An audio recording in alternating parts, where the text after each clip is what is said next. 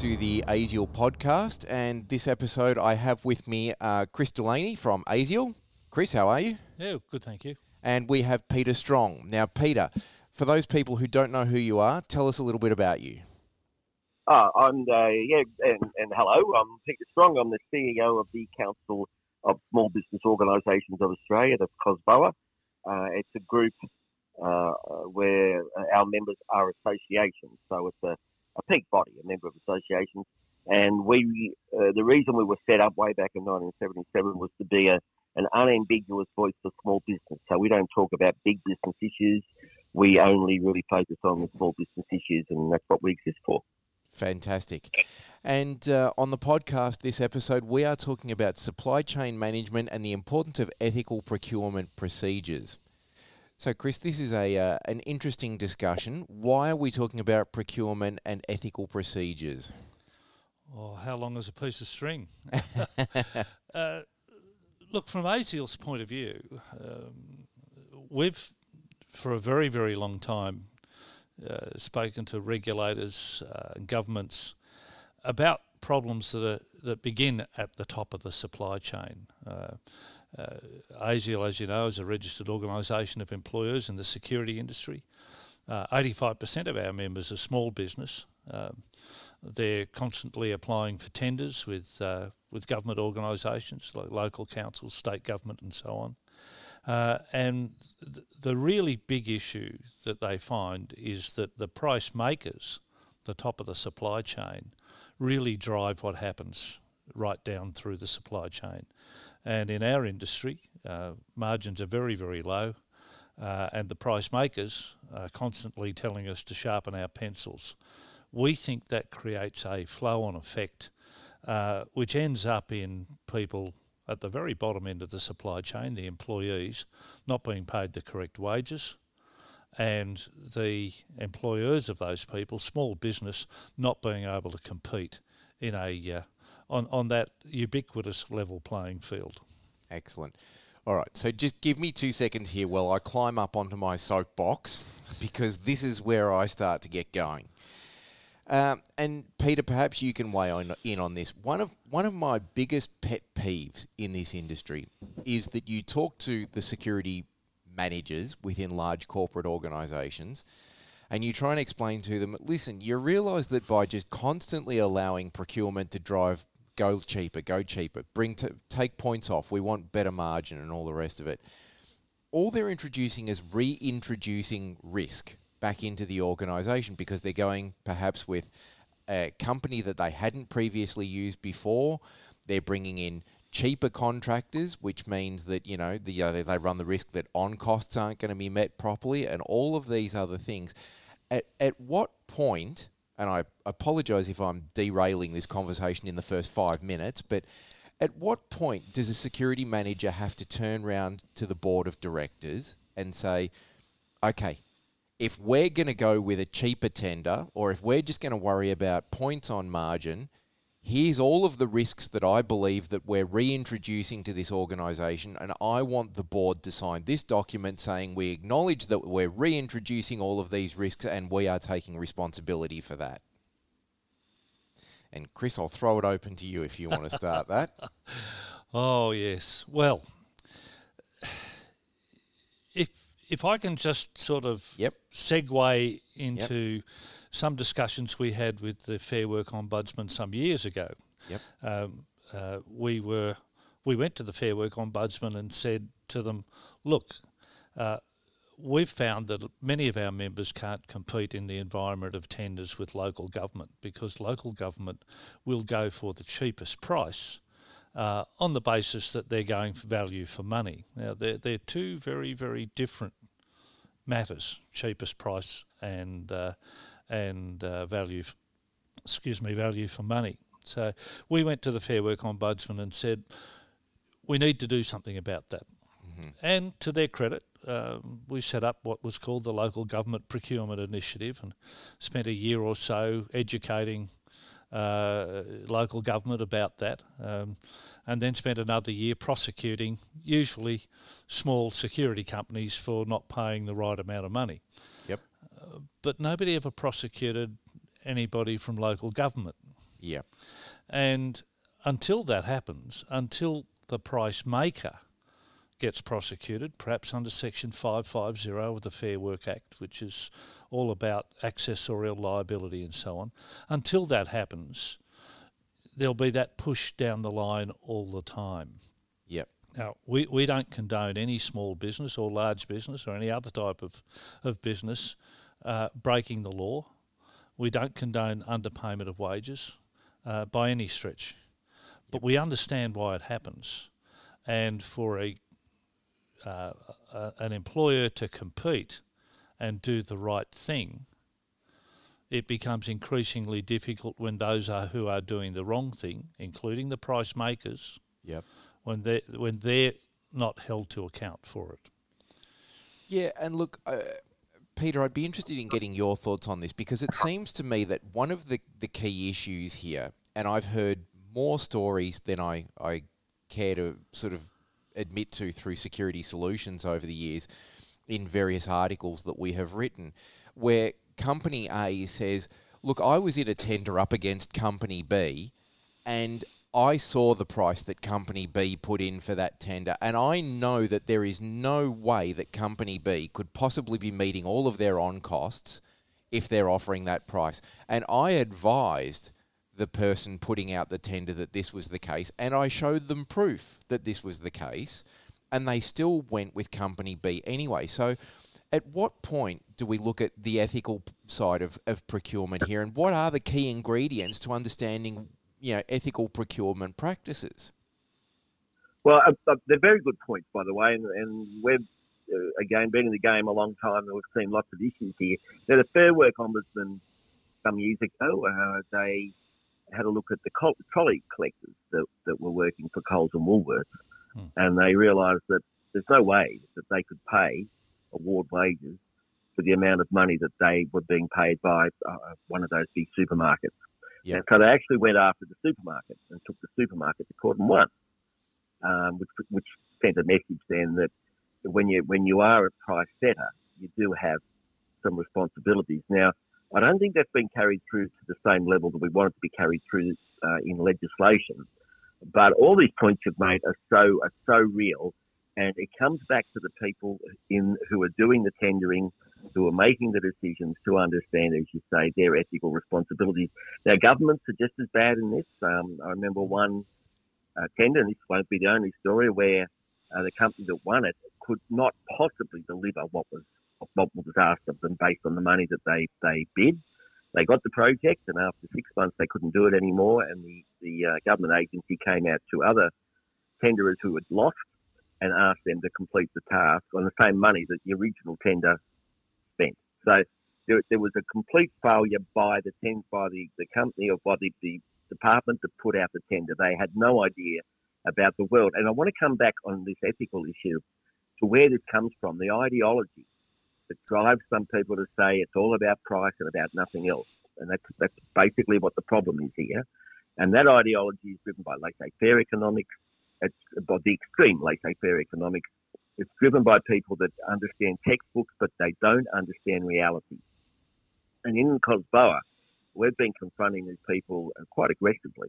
So when someone says to me, that's business, get over it, they don't say it a second time. If someone says it'll only take 5 minutes, if someone says if you're clever, you'll make money, if they say all those very shallow things, then they do hear from us in a very aggressive response. But we all need to come back on that response, and I think we need to come together and go out to the big business. And let me say, the Business Council of Australia and COSBOA have quite a good relationship at the moment. I know the BCA cops it in the neck sometimes, but we are looking to work together to make sure the systems work. Now, we can go out to the local government association and say, right, part of the problem, as you just said, around security, but also around cleaning and a whole range of other things, is when you put the tender out, you look at the price. And we're telling you that quite often that price is not possible to achieve without breaking the law. And we want to come up with a solution to that.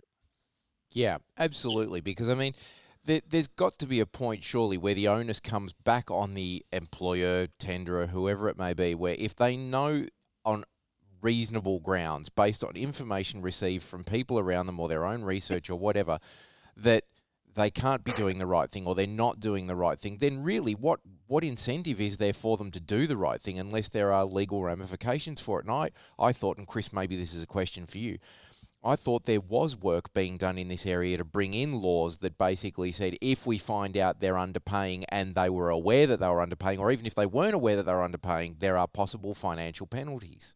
Well, that's Section 550 of the Fair Work Act. It exists there. It's called accessorial liability, where people who know or should reasonably have known that a breach is taking place, then they can be joined to that breach. Now, it's a lot harder to do, I guess, for the Fair Work Ombudsman than it is just to see it in the legislation. But when we talked to Natalie James, who was the then Fair Work Ombudsman, we worked a number. Now, we had to get through trade practices legislation to make sure that we weren't setting prices, but we worked a number with the Fair Work Ombudsman that said, look, if the price that you're being offered as the price to the client is less than X, then something's wrong. Yep. If it's too good to be true, it probably isn't true. It doesn't pass the sniff test. Now, that's an easy number to work out. Yeah.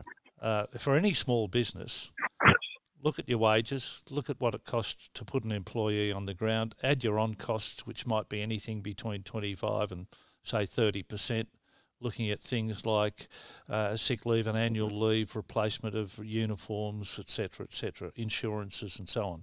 And there are plenty of costs for the security industry, security licences and business licences and what have you.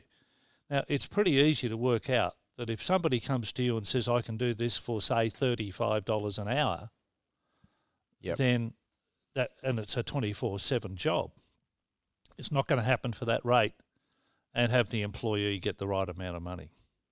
But there are lots of complications in all of that. Yeah. There are zombie EBAs out there, EBAs that have been around for a long time that remain in place until varied or rescinded. Now, they can have a low rate in them. Well, this is an interesting point because I've come across, and sorry, Peter, were you wanting to say something there, or? No. Look, I agree. As I say, I will always come back to, we've got to go back to the attitude and the ideology that drives some of this. Now, we ran a round table ourselves last year on the definition of a contractor, which is very much connected to all of this. And we had Chris Jordan there, or the tax commissioner. We had Natalie James there. We had people there from the Fair Work Commission and from industry associations. We talked about it. Now, even within that group, there was this discussion about, well, when is a business and when isn't it? Now, if someone wants to go in and make a loss early on, just so they can establish themselves, that's normal business practice. And of course, we're saying, well, that's one thing. But when you're actually bidding and then you're employing someone, that's another thing. That's not you as an independent contractor. That's you as an employer. And we need to confront the ideologists who sit there and seem to think, as I say, that things will sort themselves out. The world's a complicated place, and that's just the way it is. They're the ones that are causing problems for us out there. Can I come back? I did some work with the World Bank many years ago now, and when you put a tender in with them, they actually had a rule. You had to show that you were going to make a profit. They didn't want people coming along doing it without making a profit, because what they found is they didn't survive and they didn't continue to use the skills they've learned in whatever the project was. So they actually said you had to prove that you were going to make a profit. Now, I'm not saying we should do that, but if you're not going to make a profit, why are you bidding for it? What's the issue? And I think the government agencies probably need to lead the way here. And we're talking about local government as much as anybody. They need to lead the way, but I think also big business needs to come in on this. And we're going to go after this podcast. I'm going to certainly make some calls about how do we manage this together to make sure that a big business, as with Coles and Woolworths, they don't get caught out because they're just taking the cheapest quote. What can they do to make sure they're not going to be hunted by the Fair Work Ombudsman when they thought they were doing the right thing? Yeah, Peter, you make some really good points. You should be in business to make a profit. Absolutely. And whoever you supply to should recognise that it's good business practice to make a profit. You've got to pour money back into your business. You've got to have contingencies for that rainy day, if you like. And you can't train and develop your people and do all of the things that you really need to do to provide a good service unless you do make a profit. Yep. Now, and that profit shouldn't be at the expense of an employee. No. It should be a reasonable profit. You made another point about contractors and what is a contractor.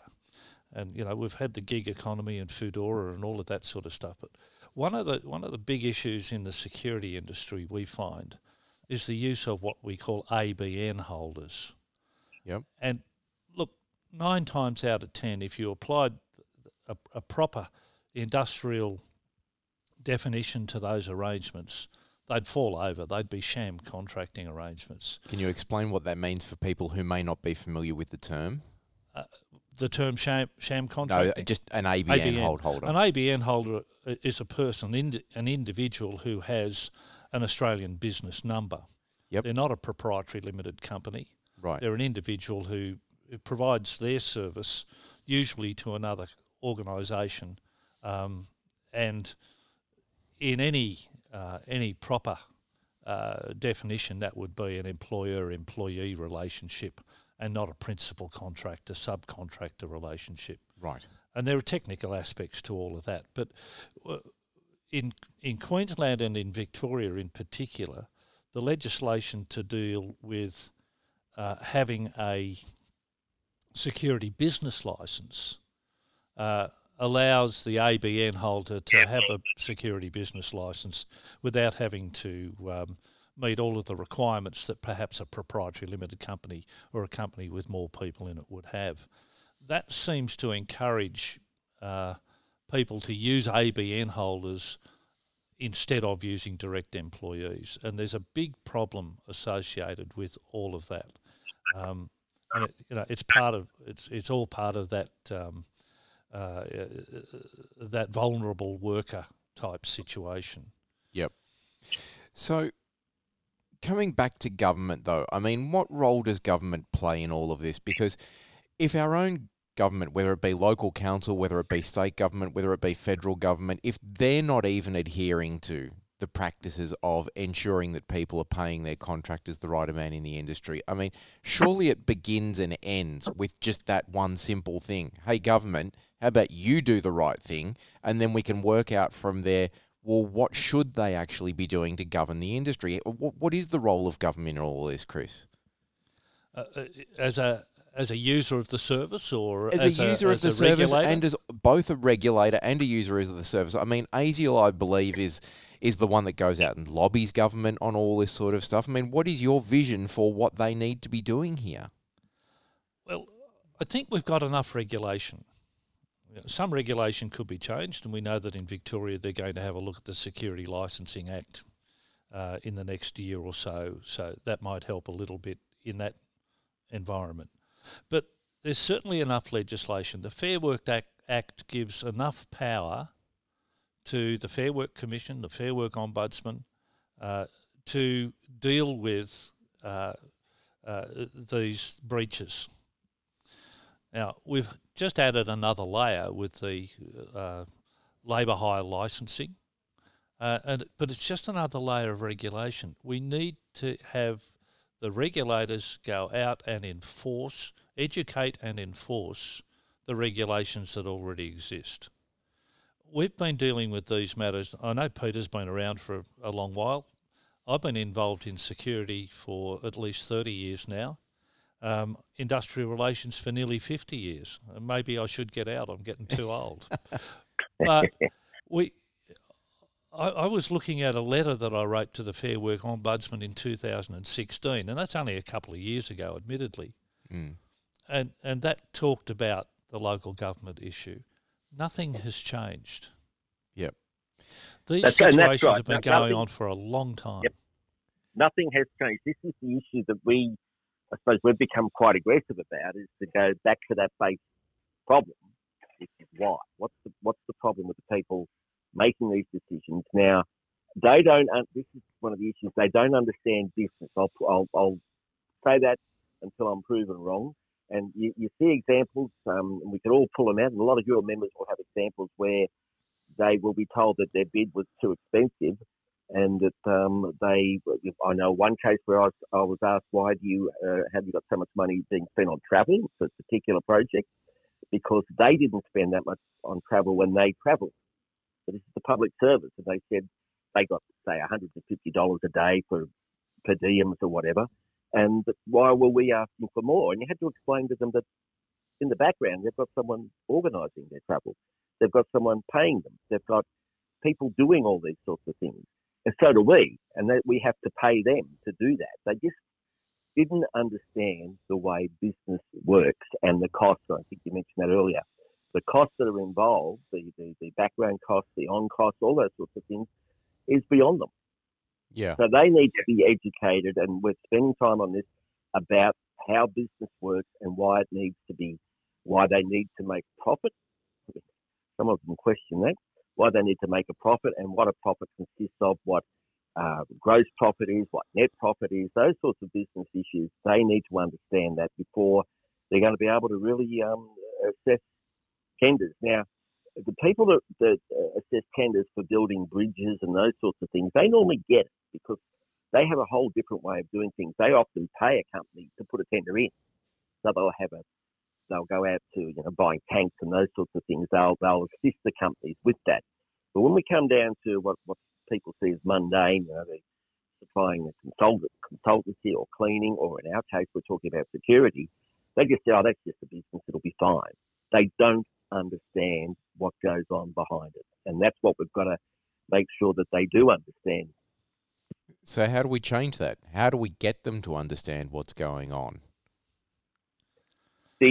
Well, number one, it's associations doing that. We've been pushing big time, and good on you for doing this, about the role of associations. So it's about changing attitudes within public sectors, within councils, etc., about the role of associations and our value. Now, you gave the example before of someone going to a tendering body saying, how can they deliver this? How can they deliver this for the amount of money that you've now taken them on? And the answer is, oh, look, you're only jealous because you didn't win, which I find quite offensive, and I think most people would, especially professional businesses, as most of us are. And so that's where associations have got to become probably more aggressive or work together more and make sure we're on the same page on this, because we've got to remember there's some associations, big ones, big bodies, who believe in laissez-faire economics and believe that that's just the way it is out there. And we have to confront them among ourselves. That's why I mentioned before about the Business Council. I will approach them and have a talk to them about this. It's not an issue that they would see in their members tendering to government. As I said, they're big and that's a different issue. They're very large. It's an issue for their members being tendered to. Now, if they can get it right and become good practice, then we put that back to governments and to local government and say, here's your best practice. Now, the other thing that I think we need to do is go across the industries that are high risk and say, okay, here's your base rate. So this is very dangerous, I know, but here's what you should be looking at if someone's going to win a tender. Right now, if someone cuts these rates, we don't know how they could possibly do it without underpaying the staff. Now, the only people that can come up with that is industry. It's your association that can come up with that, but they need to approach us. We need to sit down together and come up with these sorts of answers, no matter how hard it is. And the enemy of that is the ideologists. And at the moment, we're seeing it in hospitality as well, where they're underpaying. We're seeing it in ethnic communities where different groups will underpay students from overseas. And we need to confront all that so that we can change the attitude, but it needs us to work together to do it. Yeah, but it seems to me, to go back a step, we were talking about before governments not understanding business, and there's a difference. Business isn't just business. We've got large business, we've got medium, and we've got small business. And there's going to be different challenges with each of those three tiers according to procurement. To come to your point, Peter, Chris, is it possible for an association like ASIAL to go out to its members and say, how do we develop a base rate that taking all of these things into account, because I'm going to profess a certain level of ignorance here. It's been a long time since I've had to deal with this, and the industry's changed a lot, so I couldn't tell you the answer to this question. But is it possible to develop a base rate? Because, I hear stories time and time and time again where companies are out there operating on margins of 4, 5, or 6%. And that's good. Yep. And that's good. If that was a cow, you'd take it out the back and shoot it. I mean, how do you run a business on 4%? Well, this cow is getting shot on a regular basis. And Yeah. Look, I agree with what Peter said, but to answer your question, we've got to be careful under the Trade Practices Act that we don't go price setting. So that's the first thing. Absolutely. Yep. But you can, and we did when we talked to the Fair Work Ombudsman in the first instance, and you'll see from some of the speeches that Natalie James did that she mentions numbers in that. I'm not going to mention those numbers now because they're old numbers anyway, and there's been a lot of change. We can certainly come up with a number that says to our members, look, these are the sorts of things that you should be considering when you put together a tender and the amounts of money that you're going to charge. You should consider, your wages and expenses, on costs, insurances, all of those sorts of things, and a modest profit. And you should be able to outlay that to your client and say, this is how I've come up with all of this. And you can prove it by using rate schedules, say, from the Fair Work Ombudsman or from ASIL. We put out rate schedules to make it easier for our members. And we also put out what we call a client pack. And that client pack includes a fair bit of information about how to choose a security company, the things to look for, reputation, etc., price, how to avoid sham contracting arrangements, how to look further into the tender, so that you know that this is a valid tender. Yeah, because I was going to say, you talk about putting together a pack for your members, talking about this is what you should be charging, these are the on-costs, this and that and the other, but maybe I'm ignorant, but I would assume no security company wants to run on a 4% margin. Like, every security company out there is going to want to charge more. It's about what's being driven from the consumer's end. So surely, to me, this is a consumer issue. It's how do we get consumers to understand that, no one wins a price war. The moment you go out trying to just drive down price, looking for cheaper and cheaper and cheaper quotes, all you're going to end up with is a really cheap service that may as well just be shirt stuffer security. Yeah, but John, it is, in some ways, security is a grudge purchase. Yep. The pub has it because the police make sure that they have to have it. The industrial building owner has it because his insurance company is going to give him a rebate for having it. Yep. And it's also one of those purchases where you don't see necessarily what you're getting. If you've never had a break-in, yep, do you really need the security guy who's been shaking your gate for 6 months? Sorry to interrupt, but I was going to say, I get what you're saying, but I think that's an older way of looking at it. And I get what you're saying, but smart security companies now understand that security can be a value add if it's done well. Take the pub, for example. If you've got good door people and good internal security people that are more customer service oriented than they are security oriented, and they're really friendly and they welcome people in, and they pick trouble in the line out the front of the club long before it happens so that it doesn't happen, and they make people feel secure, then just like people choose to pay a premium to fly Qantas because it's the safest airline in the world, people will go to that pub because it's a super safe pub and they're actually creating income and all the rest of it. It's about how we get the consumers to understand and price in the value of that service, as opposed to just going, whatever, I just want cheap. So look, some do. Yep. But unfortunately, the majority don't. I mean, you could go to a publican any day of the week and say, why do you ask the security company to pay its employees less than the award when you wouldn't do it with your bar staff? Yep. It's because they don't value the service. They don't really want it. Yep. They're more interested in selling the alcohol than they are in stopping the problem. If you look at the pubs and clubs in Sydney that sell the most alcohol, you'll find that they're also the pubs and clubs in Sydney that are on the top 10 list of violent places. Yep. And that's a sad fact of life. But we're not knocking pubs and clubs. No. It's education, but I think it's also prosecution. Yep. Sometimes you've got to hurt people to make them wake up to the fact that they can't be involved in sham arrangements or unlawful arrangements where employees are getting less than what they should get paid as a minimum, and employers are not getting the return on investment they should get for providing the service to you. Sure, but before we get to a discussion around penalties, which I think is a really important part of what we're looking at here,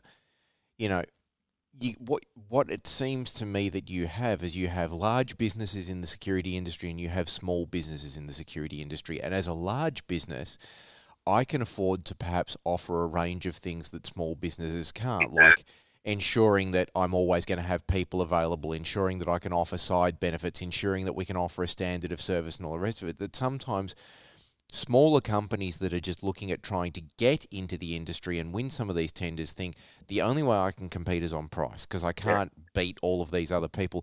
So if I'm a small business, Peter, what are my issues around procurement? How do I compete with some of these bigger guys? Well, and that again, it's a very good point. When you're just establishing yourself, you have to compete with them. But again, with small business, we compete on quality. We compete on the personality of the person running it. We compete on our availability and our speed of reaction.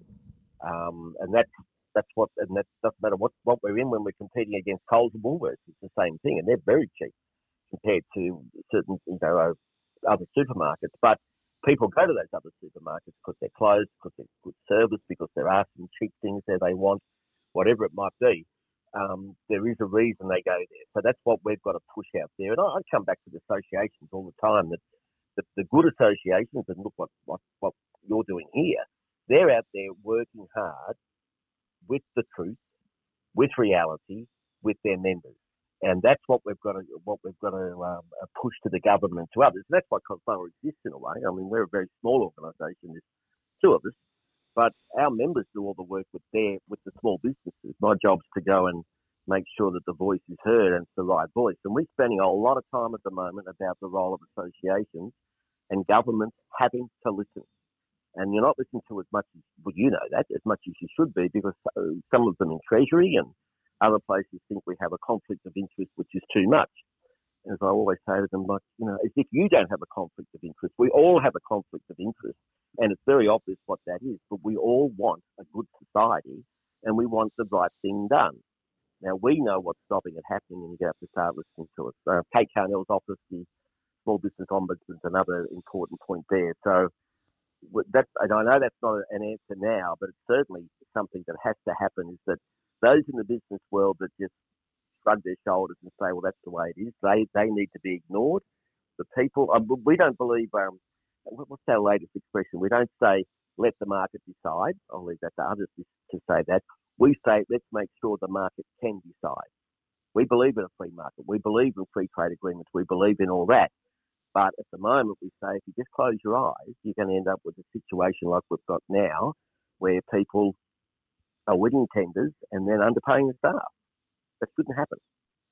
Yeah, and I guess this is more a question for you, Peter, but also for you, Chris. How do we get small businesses who are maybe just starting out in the industry, or have even possibly been around for a long time, to understand that, okay, you might win the contract today, but 3 years from now, you're going to be at a world of pain, especially, and I see this time and time again. Okay, so you go in, you win a contract on a 4% margin or whatever it may be.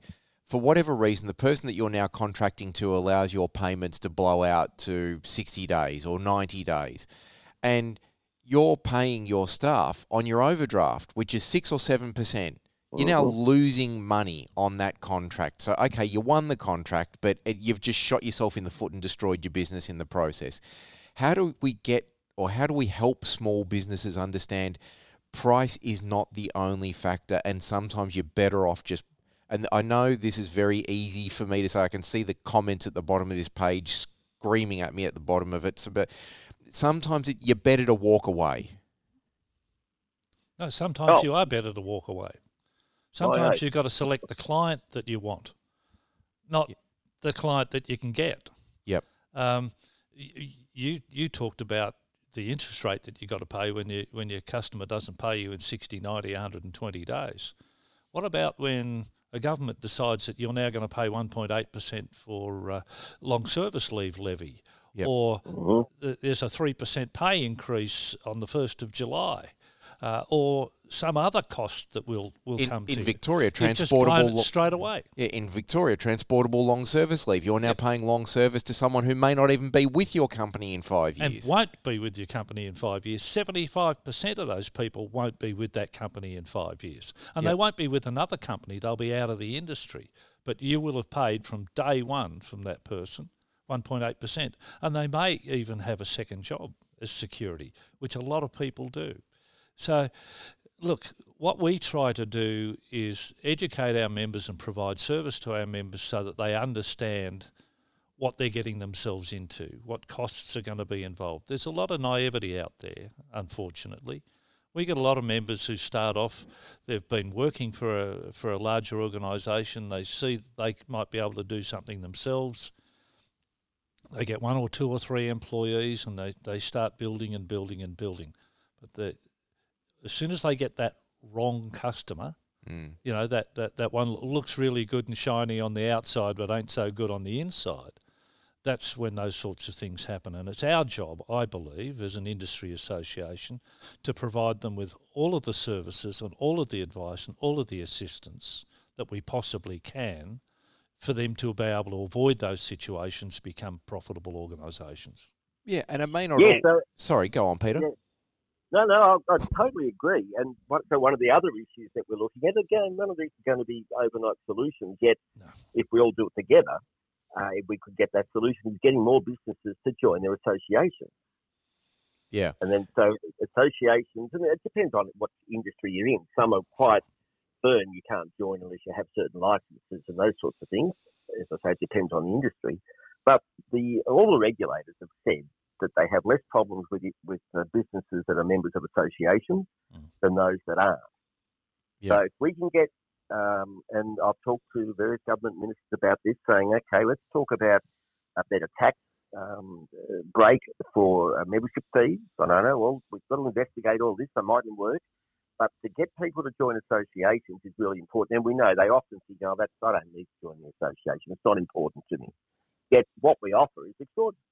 Not all of us, there's some that aren't, but what I say, 90% of associations, proper associations, they're there for a very good reason.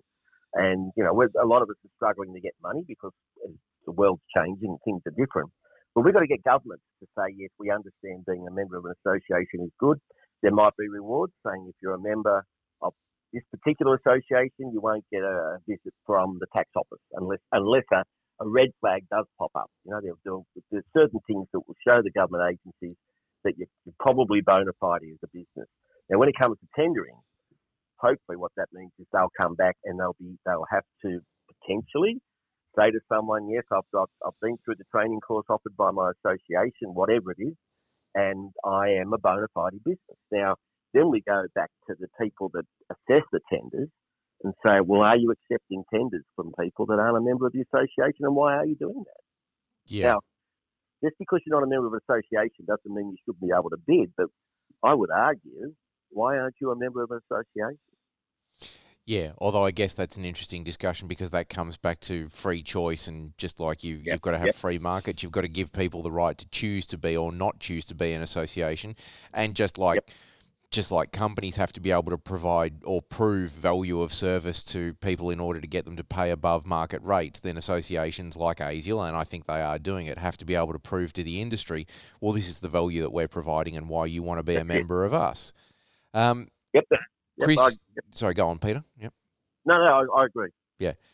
Chris, you touched on before penalties, because this is a carrot and stick world in which we live. Unfortunately, you can provide all the education and all the lobbying in the world, but sometimes people just don't learn without a good hard smack. I mean, what are the penalties around this sort of thing for non-compliance? Surely if someone is doing the wrong thing, then they have to be held accountable for it. Well, there's certainly penalties under the Fair Work Act if you breach Section 550, if you underpay wages and so on. And there's plenty of examples in the papers and in the professional magazines and so on, where people have been prosecuted and there's a lot of money in fines. I couldn't tell you off the top of my head what exactly each fine is, but sometimes what we find though is that an organisation that's, say, under investigation by the Fair Work Ombudsman, and they're taken to the federal court and they're found guilty, what we find is, like in the criminal jurisdictions, the judge says, we'll combine all of the penalties together because it's really one breach instead of all of these single breaches. Mm-hmm. And that really condenses it down. I'll give you an example.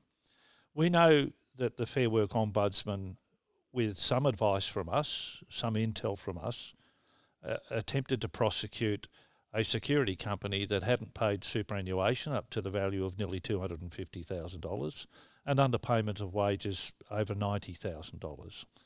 And it took them 2 years to get a prosecution. Not 1 cent was paid back by that security company because of the way they played the system. Yep. They went into liquidation, all of that sort of stuff, popped up again as another security company and so on. At the end of that, the judge gave an $8,000 fine. Now, these people owed more than $300,000. Yeah. And they got an $8,000 fine. Now, that's gone to appeal. We know that. But the amount of money that the Fair Work Ombudsman probably had to outlay to get to that point where the judge just gives an $8,000 fine would have been 10 times that much, probably 20 times that much. Like the criminal jurisdiction, when people get to the point where they've been found guilty and they're properly prosecuted for what they've done, they should be fined to the full extent that the law allows. Now, recently we've seen the new Fair Work Ombudsman, Sandra Parker. She's indicated that sort of thing's going to happen. Yep. So there are heavy fines, and look, some people should not be fined at all if they've done the wrong thing because they're ignorant. Then there should be some kind of, if you like, some rehabilitation program where they learn how to do the thing the right way. If they've made the honest mistake, if they've used MyOb and it hasn't worked properly for them, and the Security Industry Award is a very complex award. If they've made honest mistakes, then they should be given an opportunity to fix it.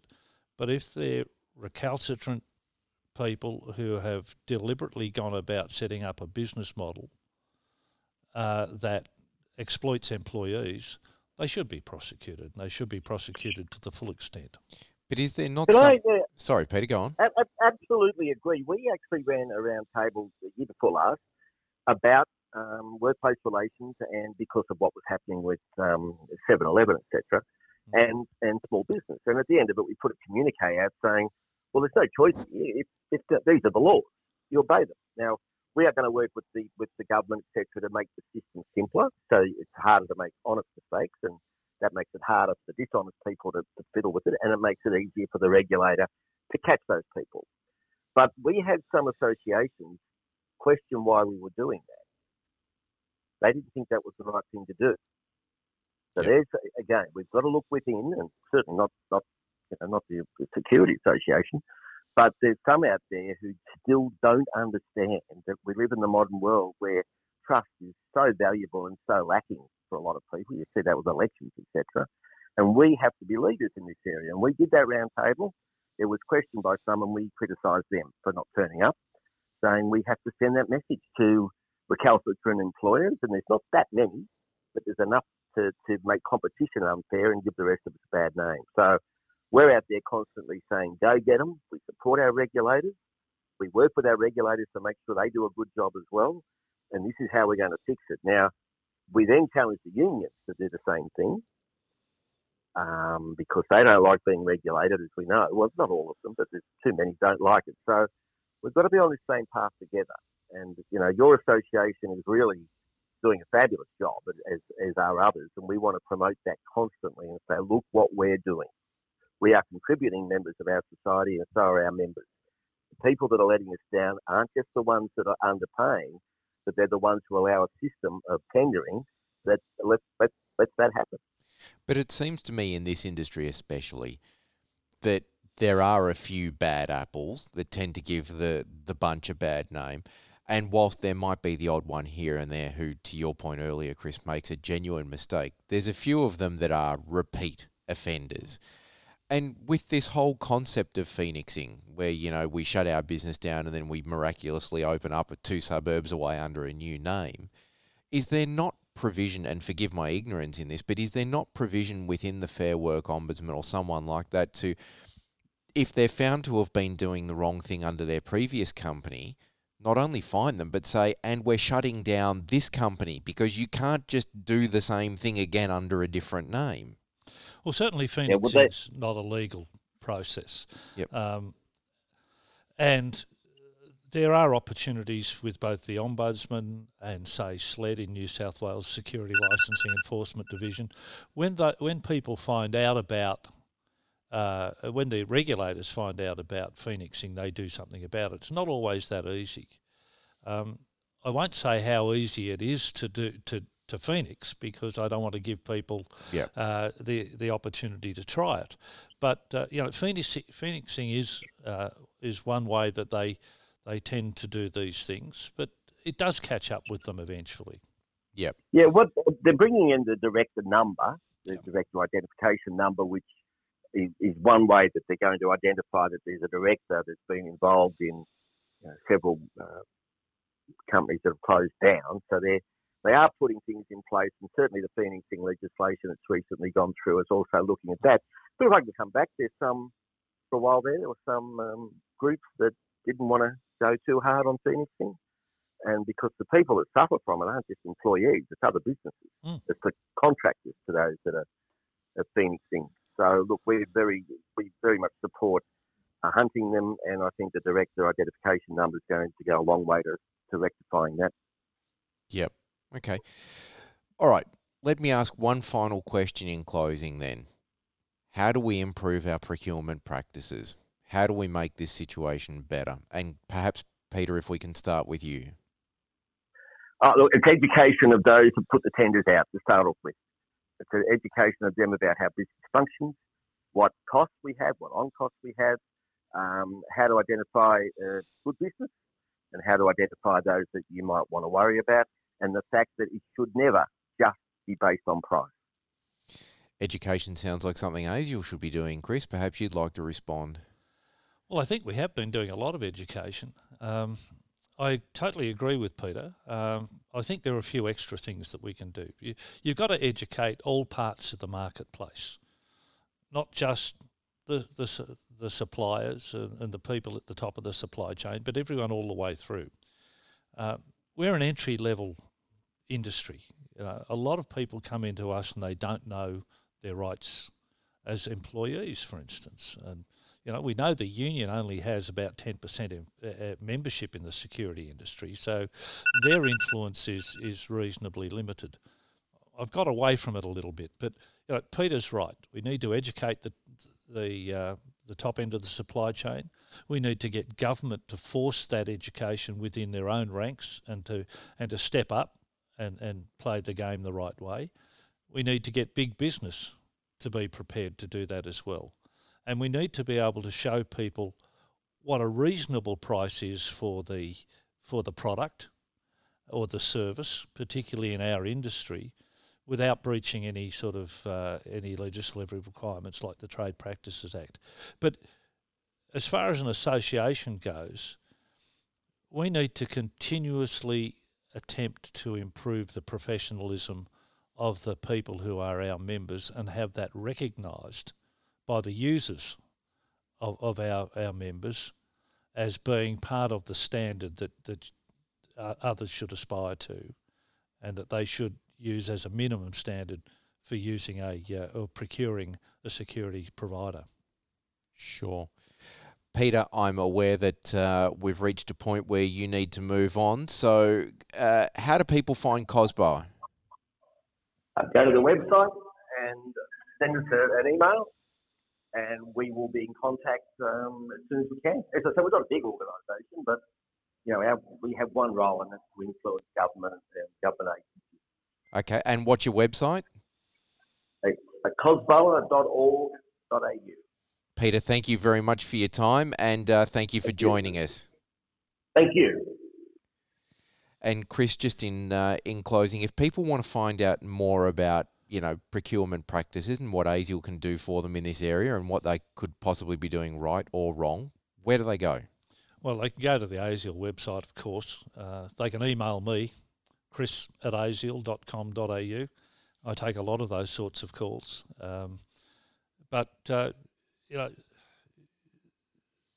If you're a member of an industry association, ask the questions, take part. Don't sit back and wait to find out what the industry... It's a bit like the old John F. Kennedy saying, ask not what the industry can do for you, ask what you can do for the industry. Sure. I know that's a bit cliched, but become involved. The more you're involved, the more you learn, the better you are as an organisation. Absolutely. Chris, thank you very much for your time. It's been a pleasure. Peter Strong, thank you very much for joining us. Ladies and gentlemen who are listening, don't forget you can go to cosboa.org.au, or you can go to the ASIAL website, which is, Chris? www.asial.com.au. And don't forget, this is one of a series of podcasts being put out by ASIAL, so be sure to check out some of the others. If you've missed any of the conversations, they're available on iTunes, Spotify, Android, and through a range of other podcasting solutions. And we look forward to joining you again for the next one.